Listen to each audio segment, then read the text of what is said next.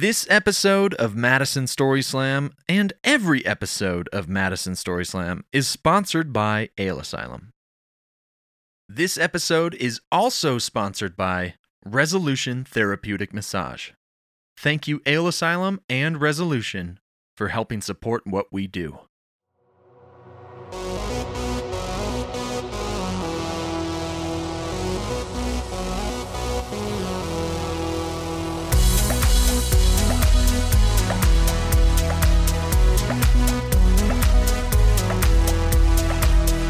Hello and welcome to Madison Story Slam. This is the podcast where you come to hear some amazing stories that are true, told by amazing people who are also true. I mean, it's true that they're people.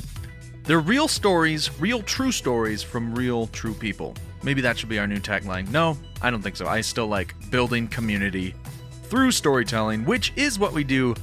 I have been working on something this week that I am really excited to tell you about eventually. I can't quite yet, but what I have been working on has reminded me so much that what we do is build community through storytelling, and I'm so grateful that we do.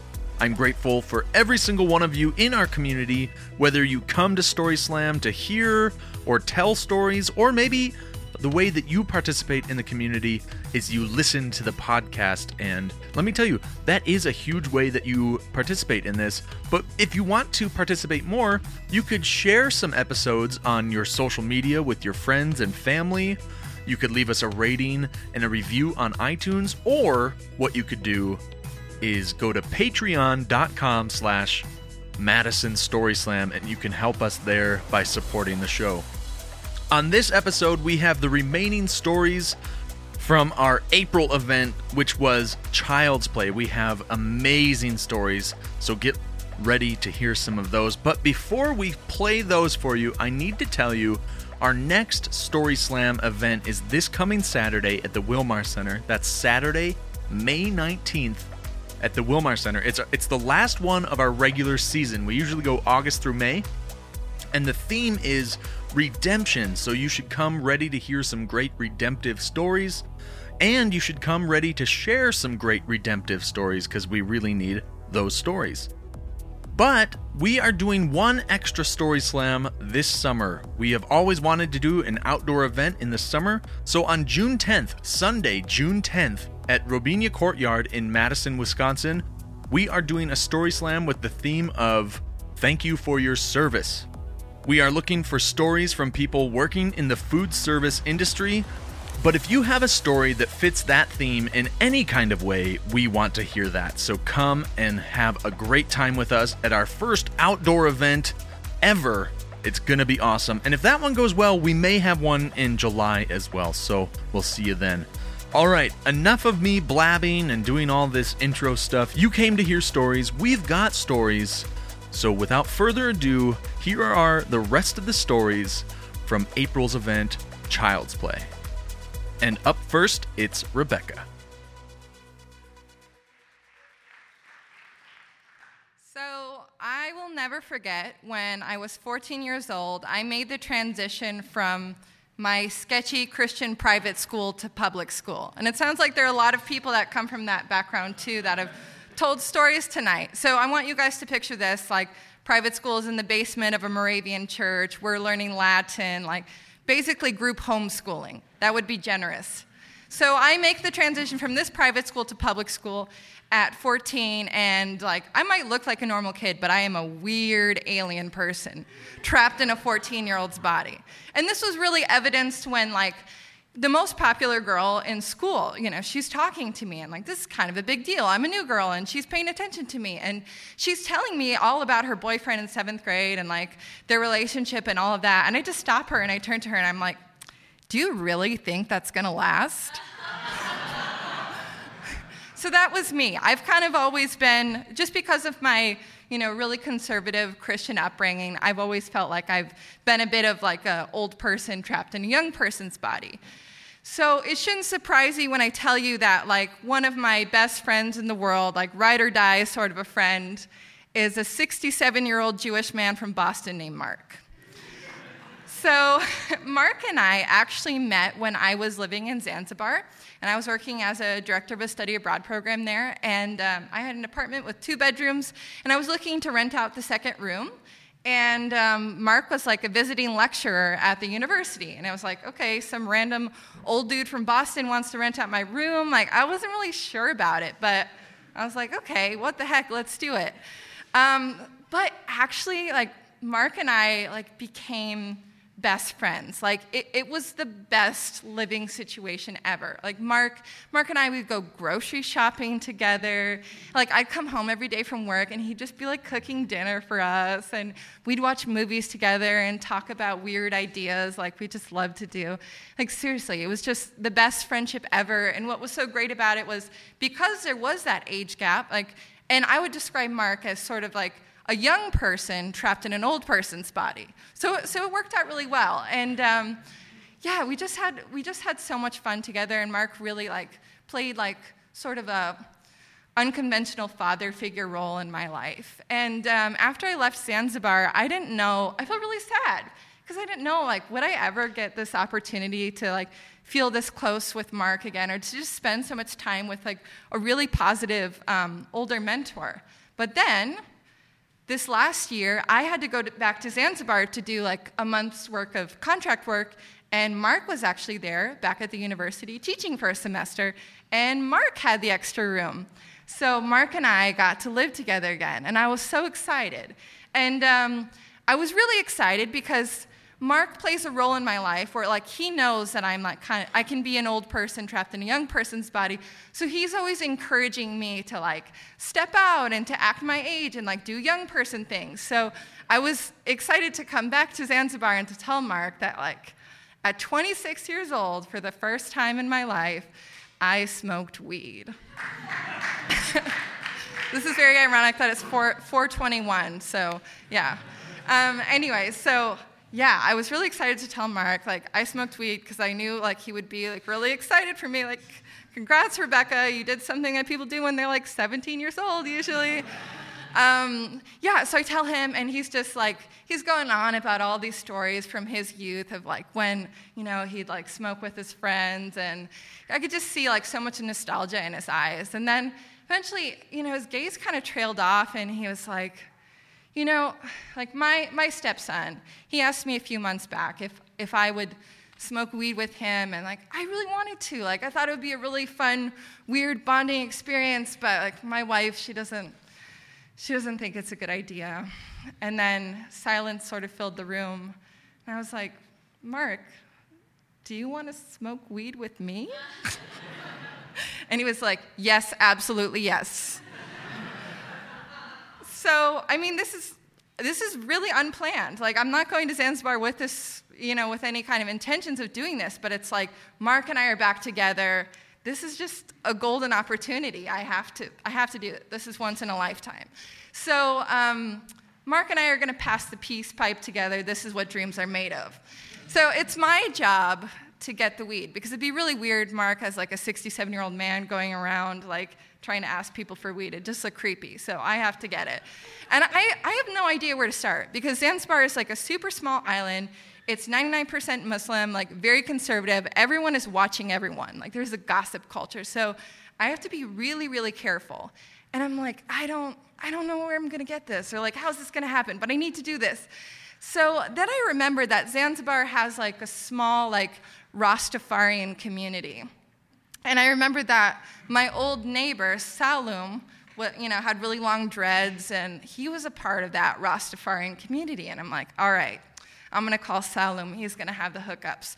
So I go on my phone, and I'm like looking to see, you know, if his contact is still there. I'm looking under S, and it's not there. And I must have deleted it, and I'm like, shoot.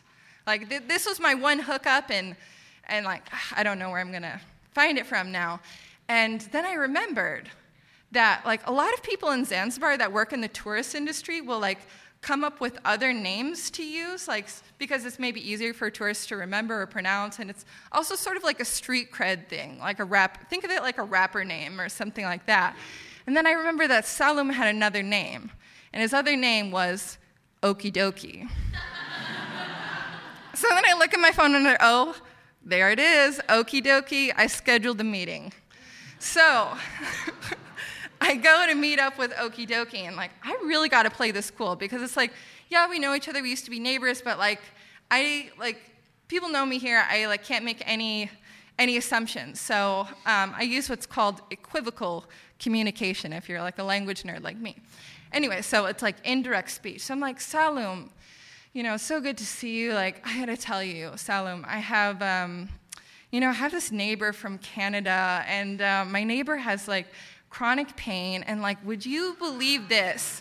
In Canada, marijuana is legal, and people will use it to treat chronic pain, and like, my neighbor just moved here, and they don't speak Swahili, and they don't know anyone, and they asked me if I could help them. So do you think that you could help me help my neighbor? And then he looked at me, and he was like, okie dokie. So step 1 complete. I have secured the weed.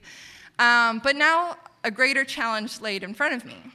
Mark didn't want to like attract any attention by like having smoke in our apartment or anything like that. So he had said like, okay, I want to do this, but like let's do weed edibles. And I had no idea. I've never like done one or didn't know anything about it. So I had to like learn how to make weed edibles. So I like do some research online, and I see that it's like a very entailed process and involves like a slow cooker and just. Yeah, it's very drawn out, and I basically have like a camping stove, a propane tank, like a frying pan, and a spatula. That's what I have at my disposal. And I'm like, okay, this might discourage some people, but like, being a nerdy girl, I'm like, I have 3 years of advanced chemistry under my belt, and it's time for Heisenberg to spread her wings and fly. So I do it. And like, since I don't have an oven, I just have a stove, like what can you make with a frying pan? Pancakes. But these are not just any pancakes. These were pumpkin spice weed pancakes. Eat your heart out, Pinterest. So I make these pancakes. And if you've never smoked weed before, never done a weed edible, what I like to describe it as, it's like you're sealing yourself into a rocket ship with another person. And you're like, I don't know if this ship is gonna take off, or I don't know if I'm gonna go flying into outer space. But like, you're committing to that journey, and that's what's really great about it. That's what's bonding about it. So Mark and I, we seal ourselves into the rocket ship, we eat the pumpkin spice special pancakes, and then, we're waiting around. We're just talking and having fun, and we're supposed to feel something after like an hour, maybe hour and a half, and an hour and a half passes by and nothing. So I figured like, okay, the heat was too high on the propane stove, like I must have burnt the weed and these are trash. So then we get a text from someone saying that there's a film screening that night at the local cinema and that we should come. So we're like, okay, yeah, these don't work, let's go. So we walk over to the cinema, and like before the screening, they have like a little happy hour thing, and Mark and I are both pretty social, so we're just like milling around and talking to people, and like I noticed that I'm like kind of getting more friendly and more giggly, and like I feel like I'm not that funny. I think I'm funny, but most other people don't think I'm funny, but then I know just like my jokes are coming out. And then I'm like, okay, I think I might be feeling something. And then I'm like, I wonder if Mark's feeling something. I'm like scanning the room looking for him, and he's by the snack table. And he's got like a kebab full of pineapple, and he's just munching on it, and he's just like nodding and smiling like, I'm having the best day of my life. So I'm like, the rocket ship is starting to take off. And I like kind of saunter over to Mark, and I'm like, you feeling anything? He's like, yeah, I am. So then we're like, okay, we got to play this cool. Let's go into the movie theater, let's sit down, and we'll just wait for the movie to start. So we go into the theater, we're sitting down, and both of us are just kind of like giggling and just trying not to be too weird. And I'm just kind of observing everything that's going on in the room. And there's one girl that's standing like right in the aisle, right next to me. And she was like having a conversation with someone in the back of the room. And I remember I heard her say so clearly, like, a little bit of what? And immediately I was like, a little bit of Monica in my life. And then Mark was like, shh, you're gonna get us found out.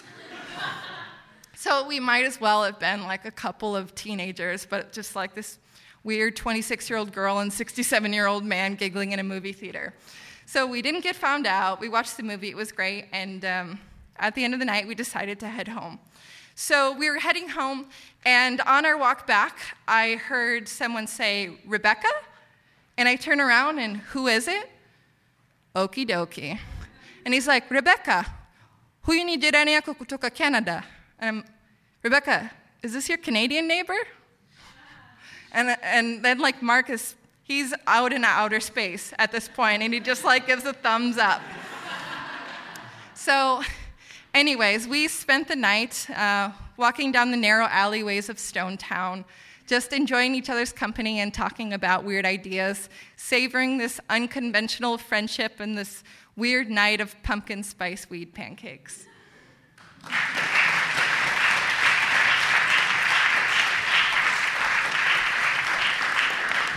Thank you, Rebecca. Our next storyteller has never told a story at Story Slam. Please put your hands together for John DeBacher.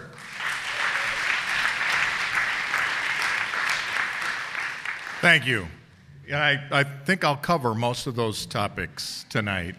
But the child's play, that's a tough one. I had very little childhood. But I'll tell you, I'll give you the bookends.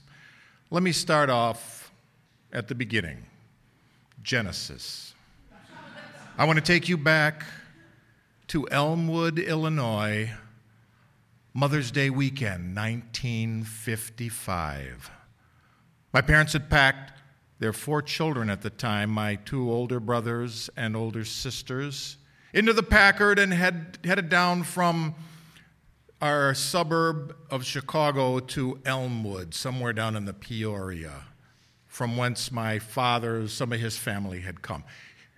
His parents lived there, so I don't know, they must have had food, maybe some wining and dining, surely some wining from my brothers and sisters. They were packed off to bed, and for some reason my parents ended up in the loosely sprung former double bed of my paternal grandparents, or one that they'd moved out of or something. Whatever, you know how the springs kind of sag and everything kind of rolls into the middle.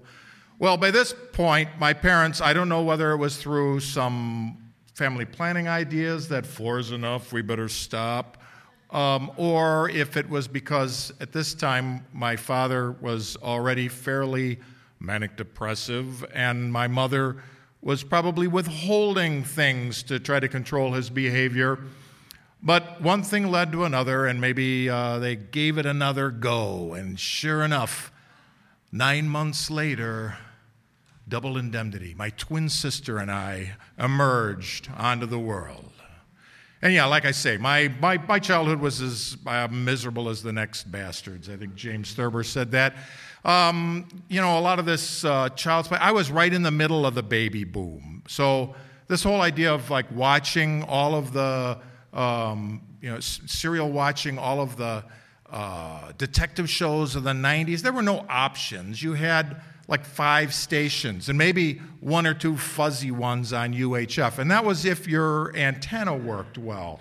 There was no recording. There was no, you lived for shows that were on weekly, and that was it. That was your one shot. So we had to play outside a lot. We were sent outside a lot. There were too many of us. They needed to thin us out. I really think so. The playgrounds were basically asphalt. None of this, 15 inches of compressible material. No, it was asphalt, and they'd sink. Monkey bars were made out of electrical conduit and U-clamps and things, and the slides, were way high, and they had these hook things so that they put us in these hoodies with drawstrings, just hoping we'd strangulate ourselves on the way down. And the spinny thing at McDonald's, they had those on the playground. They were big, and you could like fling kids halfway across the playground. So there, safety was nothing. It was, we joke with our kids about, go play in the street. That's what we did when we were children. It was, maybe it was a safer time. We talked fondly, you forget things. There's those wonderful days of our youth. So yeah, that was childhood. The whole thing with, there's a lot of religious overtones of being raised religious. Well, my parents, I think our older brothers and sisters may have been baptized. I know they went to some things at the Presbyterian Church. Liza and I, my twin sister and I, we were the controls in the family. So we were the heathens of the bunch. We moved one year to a suburb of Cleveland because my dad, he's bipolar, so he'd get way rung up in his executive jobs and want to reinvent the company, and then suddenly he's at home and he's depressed. So we had to move to Cleveland, where he got to be vice president of the Rigid Tool Company. They have Rigid Tools now, and they had the Rigid Tool girly calendars in many mechanic stores then, with the bikini-clad women holding the Rigid Tools. But that's all aside. It was a miserable year in that suburb of Cleveland. We moved into a fairly new, fairly sterile subdivision, and everyone, all the kids around there, went to the Catholic school. I was the worst one off. Well, no, there was a Jewish kid on the next block. He was worse off than I was. But we were both marked. We were it first, in any of the games and stuff. I didn't remember having any fun. And my twin sister tells me years later, I had a blast. She had a first-floor bedroom. She'd get out the window at night and go play, kick the can and things with the damn Catholic kids. But whatever. Now, I don't have any resentments about it or anything like that. I'm fully over it now.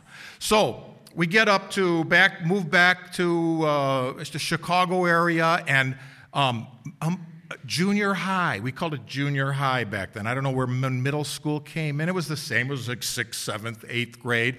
Well, these were changing times in the late 60s.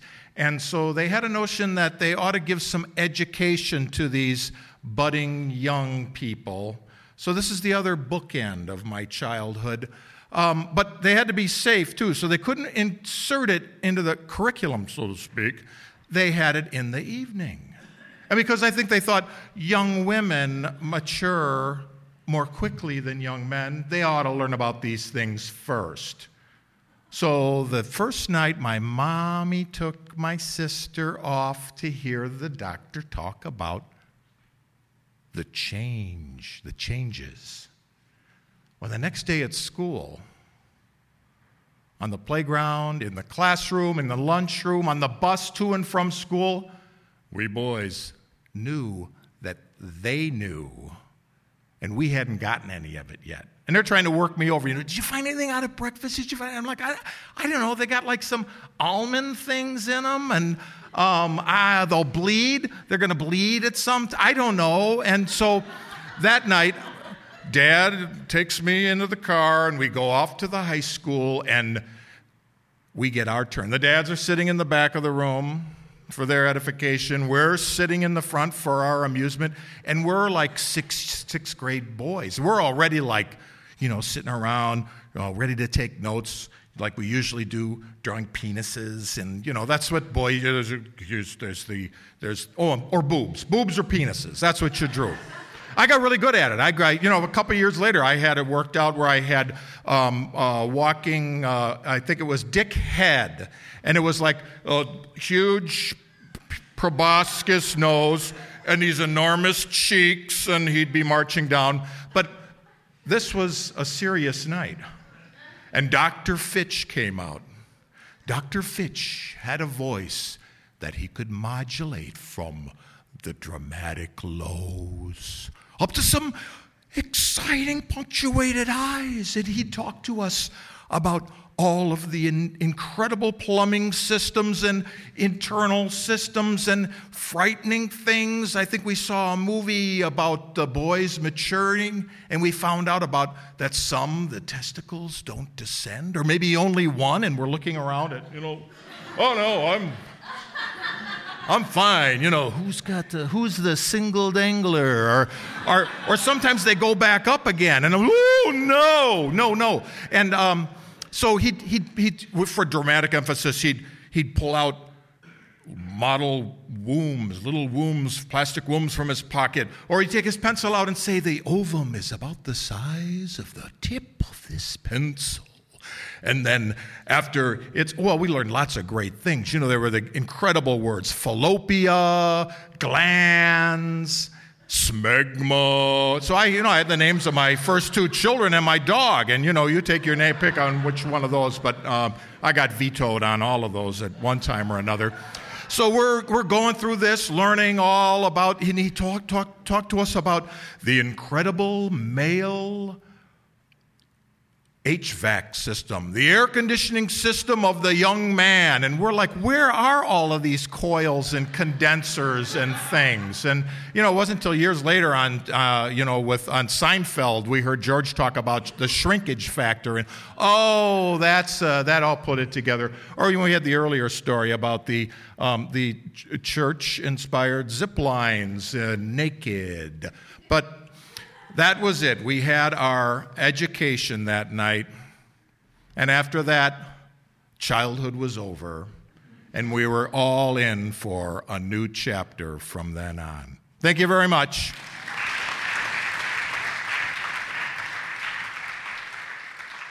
Our next storyteller has told many stories about the times that he has had sex. Please give it up. Please give it up for Zachary Shea.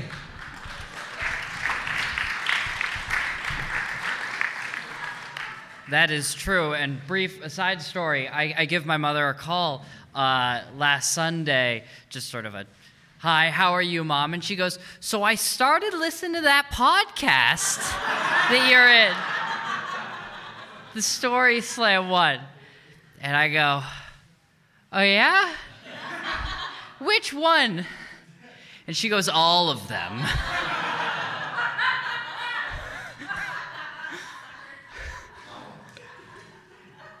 So that's a thing I have to live with now.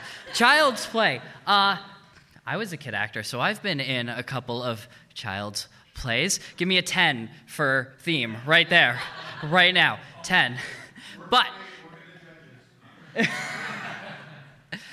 one I can think of in particular, I actually wasn't really a child for, though. I was in a production of Peter Pan. I know, look at me, duh. I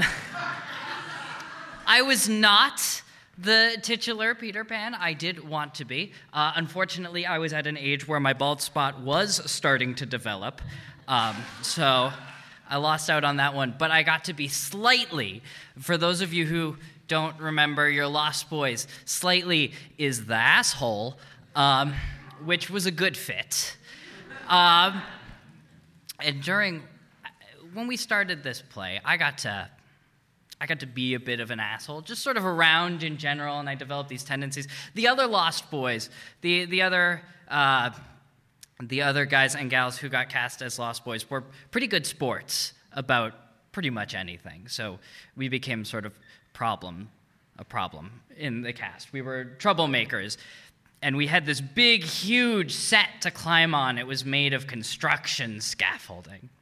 And we would climb around on it and climb up, and the director would tell us, you can only climb up it in this way, and we would climb up it in any way we want. There was actually a fire pole that went all the way up to the lighting grid, and I would climb it during the show to the very top, to the point where the stage light was right in my face. I hit my head a couple times on it. A lot of people got hurt during that show, actually.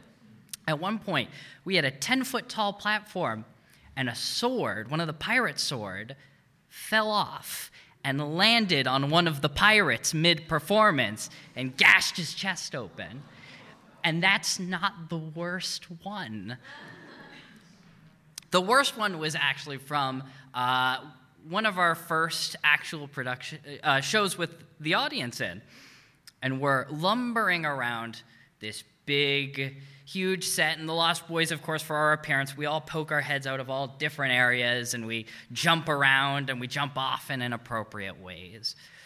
And one of the Lost Boys, one of the largest Lost Boys, a guy named Weston, who was a very, very funny guy who played the second twin, would leap around and come down, and he would say something stupid, and I would hit him on the head. And we did that every night pretty reliably, and every night I was like, are you okay? Am I hitting you too hard? And he's like, no, you're fine. Don't even worry about it. And we get an audience, and he jumps up, and he's on that 10-foot platform that the sword fell off of during our introduction scene. He says his stupid thing. He leaps from the 10-foot platform to the 5-foot platform, and the 5-foot platform shatters. And he rolls like first his head hits the floor, and he does a tumble into the audience. And Weston is an energetic guy. He jumps back up, and he runs to me and gets into his spot, and there's splinters in his head. But he's like presenting it like, this is the part where you hit me. And I don't want to do that. But luckily for me, he was playing twin number 2. So there's 2 twins. Twin 1, the first twin and second twin is what they're called in the script. So I get the bright idea. It's the middle of a show. I don't know what to do. I turn around and I hit twin 1 in the head for what twin 2 did. And she didn't know it was coming.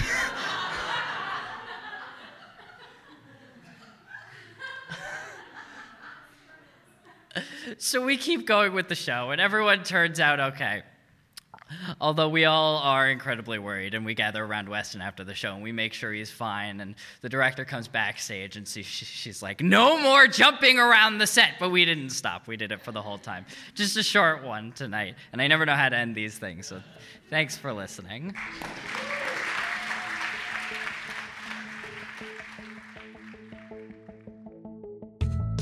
Resolution Therapeutic Massage is an established massage therapy clinic in downtown Madison, Wisconsin, specializing in custom massages. Their therapeutic approach is ideal for student athletes, traveling professionals, top performers, and anyone who needs their body and mind to be at peak condition. The therapists at Resolution will evaluate your muscle response and select the best technique for your tailored massage. Clients often experience relief from acute pain after 1 session and relief from chronic pain after 3 sessions. Packages for ongoing support are available at a discounted rate. So whether you just want to relax or you need some therapeutic or deep tissue massage, visit our friends at Resolution Therapeutic Massage by visiting resolutionmassage.com. On the site, you can see all the services that they offer, and I'll tell you what, if you call them and set up your first session with them, you get $5 off if you mention that you heard about them through Madison Story Slam. That's right, we bring you awesome stories and discounts on massages. Thank you, Resolution, for supporting what we're doing with Madison Story Slam. And now we're going to go back to the rest of the Child's Play stories. Put your hands together for Frandu Smith.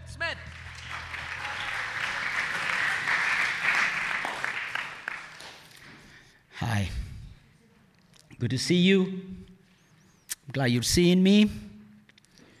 Good. Thank you for being here. Thank you, Adam. Yeah. Well, I guess this is a story of redemption, I suppose. I don't know. It turns out that I will wet my bed like constantly.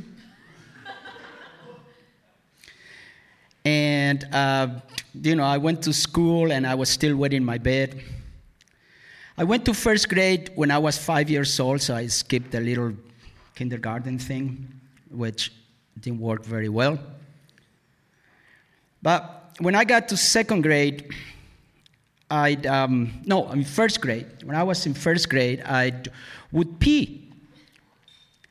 And the thing about it was that I will raise my hand and I will ask the teacher to please let me go to the bathroom. And for some reason, she figured that I had to be taught to, I guess, have more control.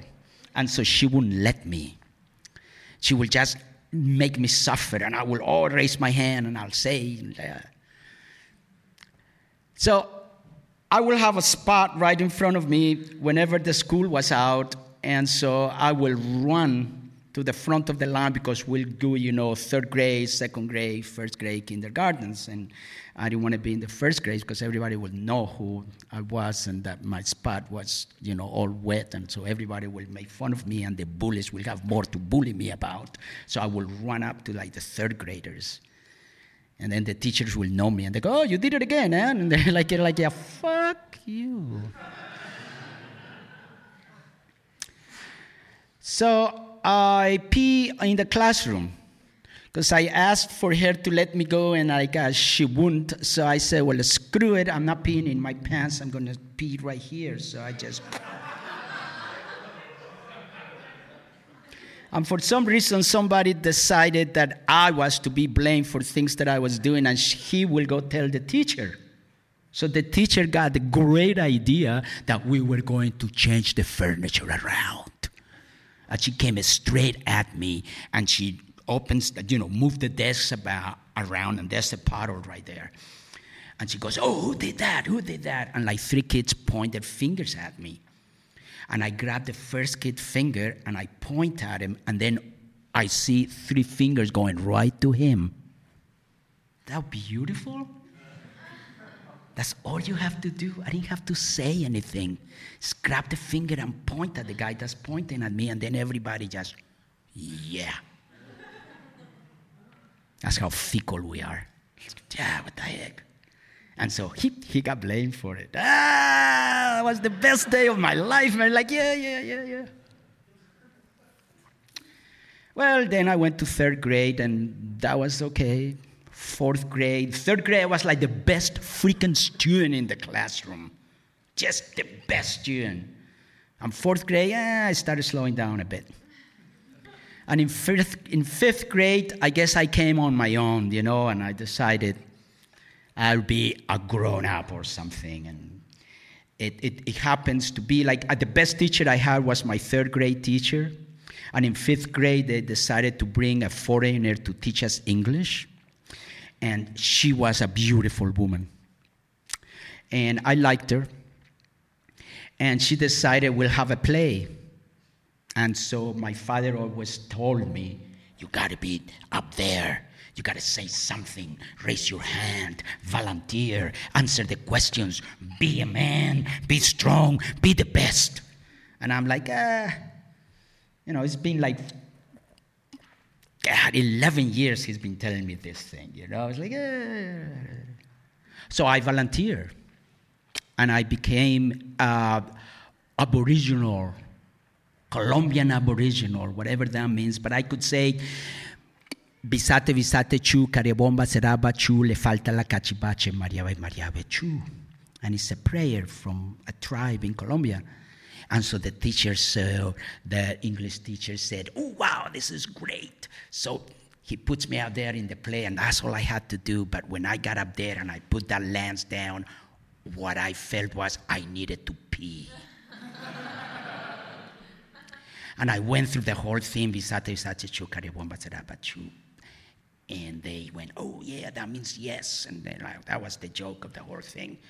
And I'm supposed to stay there for like another half an hour, and I'm peeing in my pants. I'm like holding this thing. And I'm thinking of all these things about peeing in the bed and how people made fun of me and how I would run up when I was in first grade and like, oh, and I'm like holding this thing. So I start dancing. And I start just moving around and going around, and the teacher says, "Hey, you're not supposed to do that." And they call me to the back room, and he says, "What's the matter with you?" And I say, "Well, I want to dance. I want to move around." And they're like, "Don't understand what's going on." So they push me back out there. And so I'm like, boom, I get up there, and I say, "Well, fuck it all. I don't care. I don't care. Even if the woman I like is there looking at me." So I pee. And I stood there, proud that I was doing this, because I did not give a crap. Because if you're gonna put me up here, then like, damn, freaking frack, make fun of me. I'm peeing. and I peed with pride. And everybody's pointing at me and giggling, and I'm saying like, I'm becoming famous here. This is awesome. And then the show was over, and I ran to the bathroom, took my underwear off, and because I was wearing feathers. That's all I had.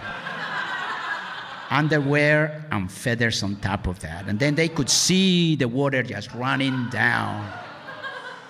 But they could see my pride on it. Grow up.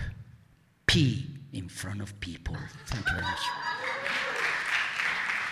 Our next storyteller has never told a story here before. Please put your hands together for Rebecca Spindler. Thank you. Double mic'd, I feel like I'm at the White House press conference or something with all these mics up here. Okay, so I have gone to a poetry slam before, but I've never participated in this. I am a author and an award-winning screenwriter, and I feel very privileged, and thank you for letting me be part of your community here. All right, so I saw the thing about kids. Make them, love them, or hate them. I've done all. So, but I want to say that you don't have a kid. You create a kid.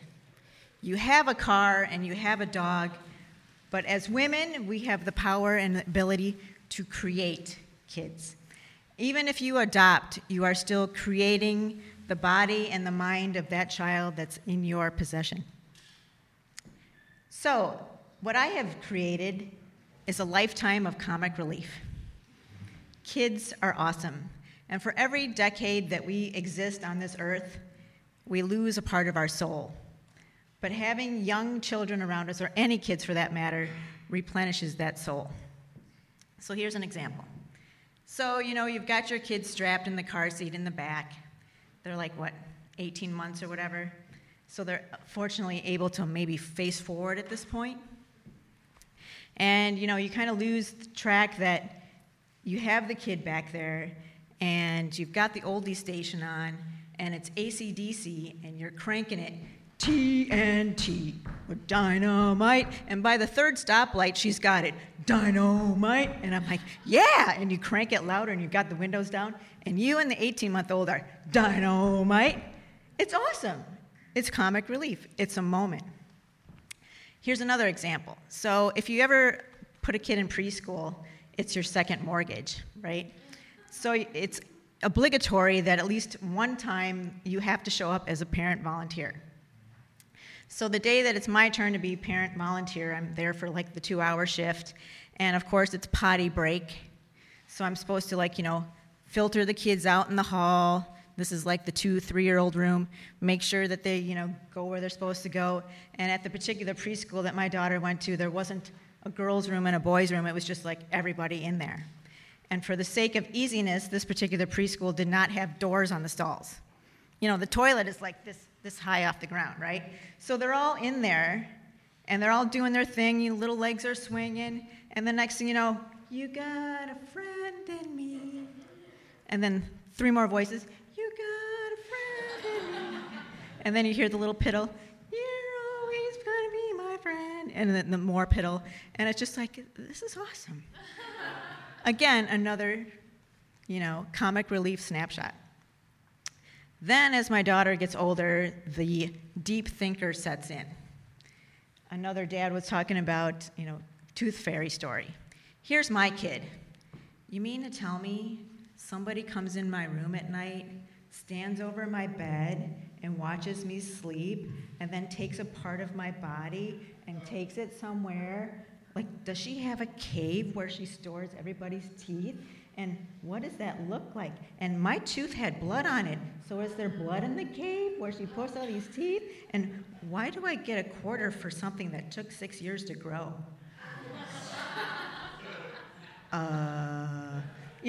But I never realized that it is kind of a creepy concept that someone comes into your bedroom, watches you sleep. Eerie, And then she gets a little bit older, and then we're getting close to the middle school era, talking about the changing of the bodies and whatnot. You want me to use this razor where?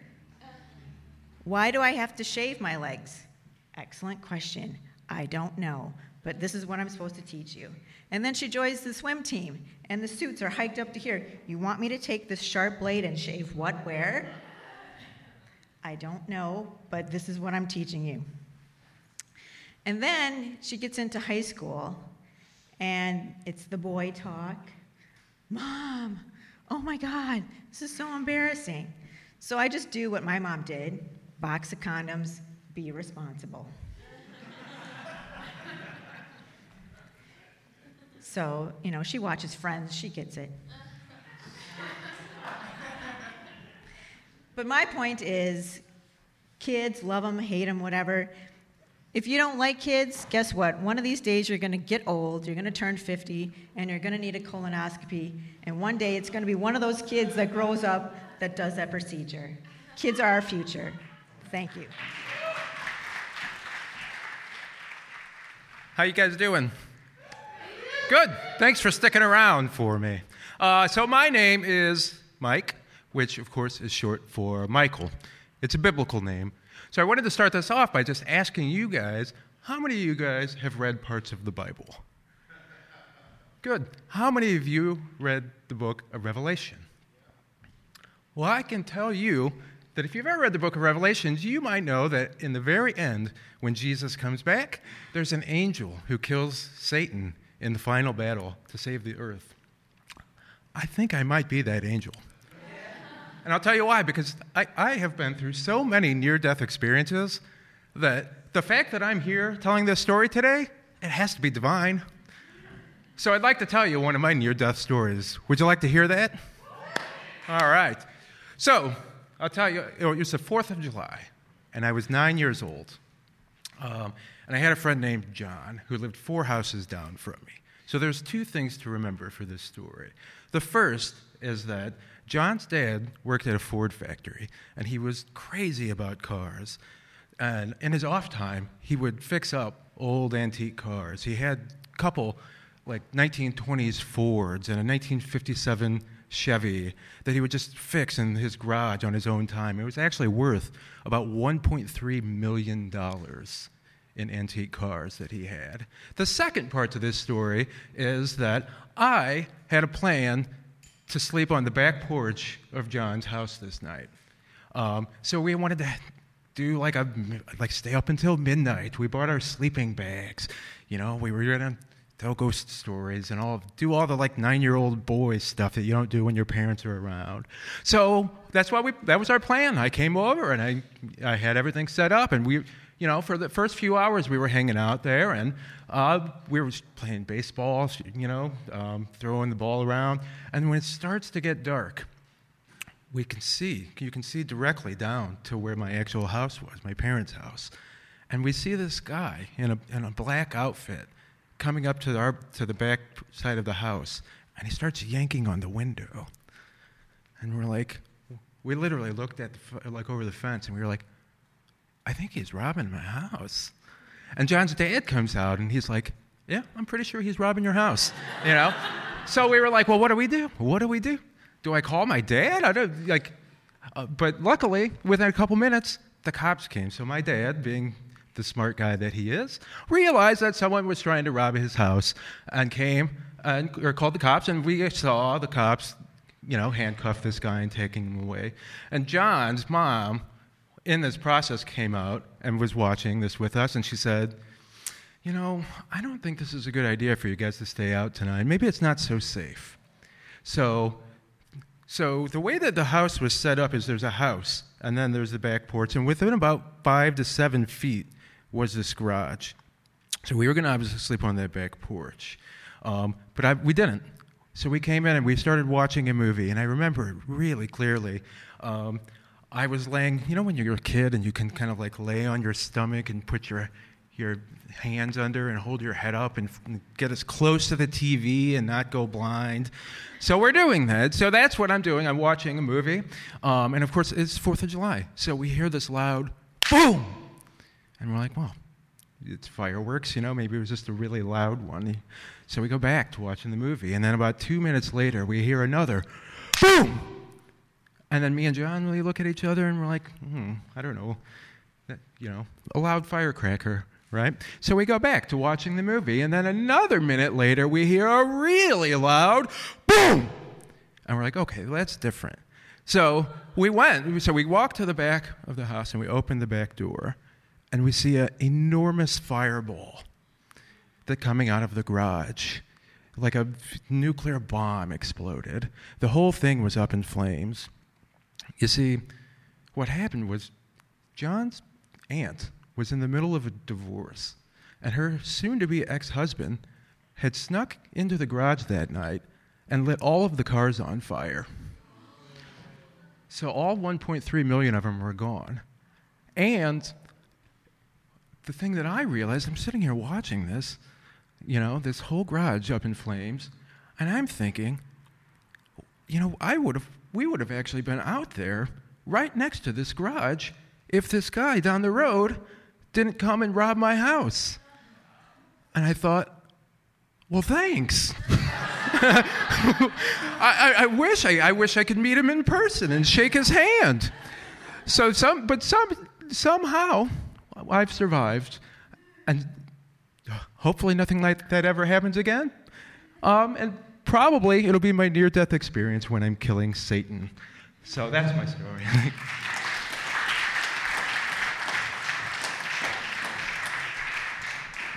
Thank you, Mike. I mixed up storytellers' names when I introduced you. Our next storyteller is Benjamin Wright. Please give it up for Benjamin Wright.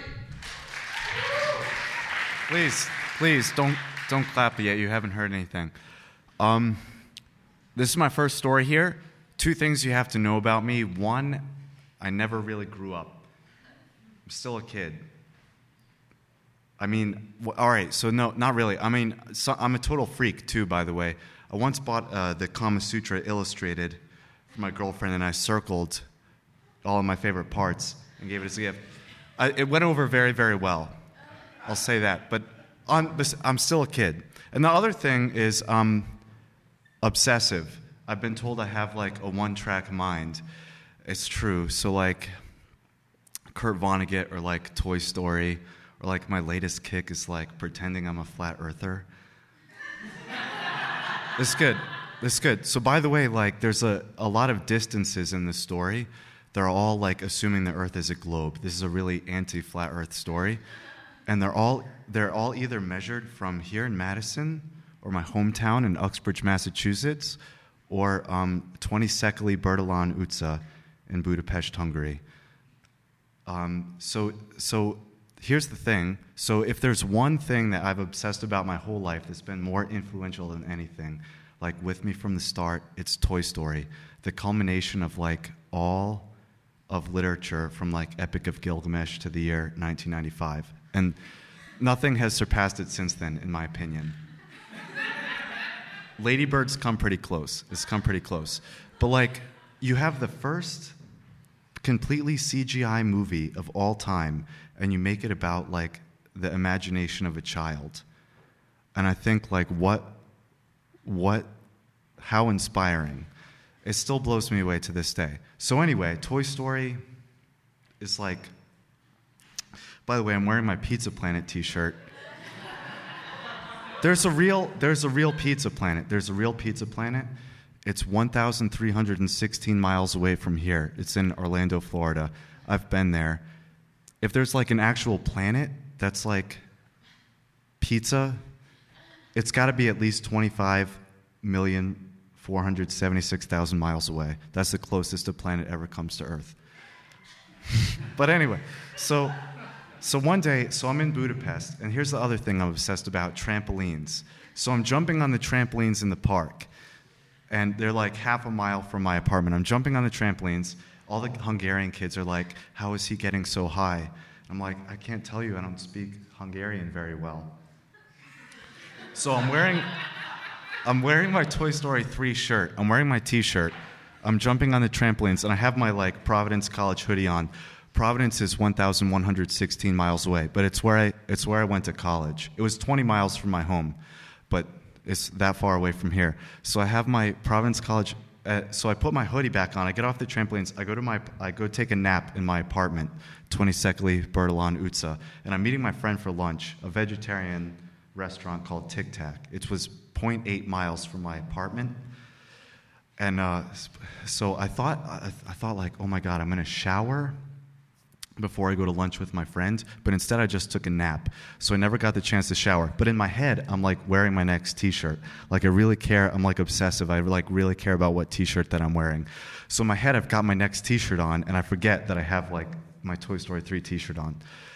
So I'm like going to lunch with my friend, and when she tells me, oh, if I'm gonna like title this story, by the way, if you'll permit me, I call it Miles and Miles, or A Morally Defensible Reason to Enter Hooters. I swear it's a kid's story. So I have my Toy Story 3 shirt on. So I'm going to lunch, but I think I have like another t-shirt on. It's blocked by my hoodie. I can't see. My friend told me to get to this restaurant, go to Hooters, and then take a left. And it's like Manhattan distance. So I might as well like go down Andrashi, and then I might as well like turn left and go to Hooters. Okay. And it was 0.8 miles away. But it's Manhattan distance. By the way, Manhattan is 944 miles away from here. So I'm walking by Hooters, and there's Buzz Lightyear, one of the Green Army Men, and Stinky Pete out smoking cigarettes. They say, oh, Andy's coming. And then they all go like. So I go to lunch with my friend. I forget I have my Toy Story shirt on.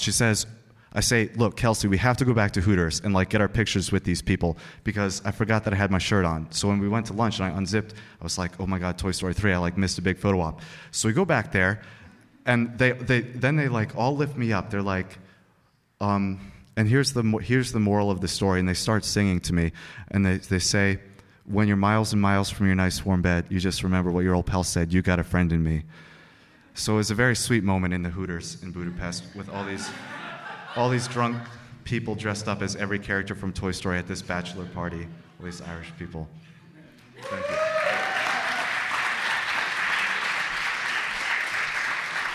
Thank you, Ben. So this is my first time doing a story. I didn't plan on doing one tonight. I just kind of jumped into it because I don't know. Like right now, I'm kind of in a point in my life where I'm trying to see change in myself every day. So I figured that this could be that change today. So I was born in Madison. I grew up in Cottage Grove, went to Deerfield schools for the first 10 years of my life. Then my family moved up to the Green Bay area. There's a little town called Pulaski. But when we moved up there, the school system was kind of different. They were on a trimester system instead of just cutting the school year in half or whatever. And they also had these incentive programs, incentive trips that you could take if you had grades good enough at the end of those trimesters. So the first one was planned to be an ice skating trip, which was super cool because I'd never gone ice skating. And so I wasn't sure if I was going to sign up for it, but my friend Katie, shout out to Katie, convinced me to go, convinced me to be a part of it or whatever. So we go. I'm not sure what I'm getting myself into. Put my skates on, get ready, get on the ice, and immediately I know something's wrong. I have a very basic grasp on walking, just in general. I'm not super put together in that way. Kind of clumsy. So I get on the ice and know something's wrong right away, and I kind of panic. I'm like, well, I can't come here, get off the ice right away. So I kind of look around. I see they have one of those ice walkers. Do you know what I'm talking about? So beeline to that, and by beeline I mean kind of shuffle over to it. I get it, and so I'm like, okay, I gotta be on the ice for at least 5 minutes. So it takes me about 5 minutes to do one lap, just kind of, one of those sort of shifting forward. And I get to the end of it. I come to the opening where I'd gone off the ice and took those skates off right away, and I hung out with the chaperones for the rest of that because it wasn't happening. So flash forward 2 years. I'm in 7th grade. And the gym teachers tell us that we're doing a rollerblading unit in gym. So again, just flashbacks to 5th grade Amy not being able to ice skate at all. But it's hey, we have to do it. It's required. Got to go for it. So I put those blades on. I am super nervous again, and my stability has not improved at all. So I basically put them on and kind of do that again, like shuffle situation. And I got a friend to stay with me. She would she knew how to blade, but she would blade along the side of me and describe Lost episodes. So it was like a cool bond. But one day, I don't know why, and this is totally unsafe, but the teachers again were like, hey, everybody knows how to skate super well, so we're gonna just take it up a notch, and we're gonna turn off the lights and put a strobe light on. So I am like full force panicked at this point. Like, I am not okay with even like walking, skating, blading, so it is just gonna be rough. So they just kind of spring that on us, and I am on the opposite side of the gym that the bleachers are on, the bleachers when they're all put up. And so my plan is I gotta just make it across the gym. I gotta make it over there. I gotta shuffle as fast as I can. And so I beeline, and again, by beeline, I just mean sort of shuffle, and get over to that side and clasp onto the openings of those bleachers as best as I can while people are spinning around me, doing tricks. They're like, I don't know, triple axels and stuff like that. And I just waited 20 minutes for that to end, kind of like thinking about what my obituary would be and like what my parents would say at my funeral. And just waiting for it all to end. So it was a move forward. It was a move forward, kind of like the Story Slam, just taking one step at a time, or like glides at a time. Okay, thanks guys.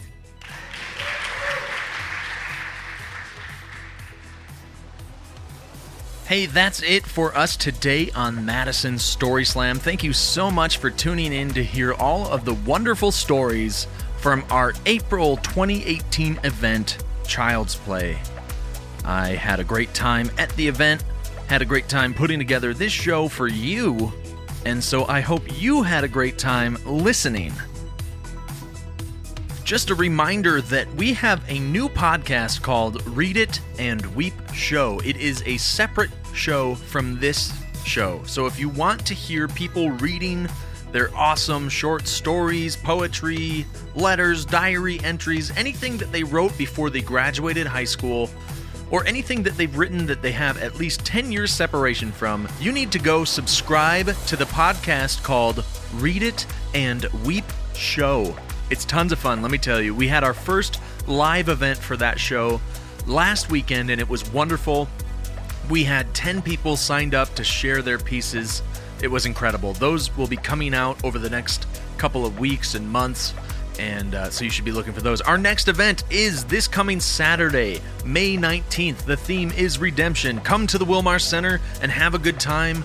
It's always fun. Have some Ale Asylum. And as always, I love you.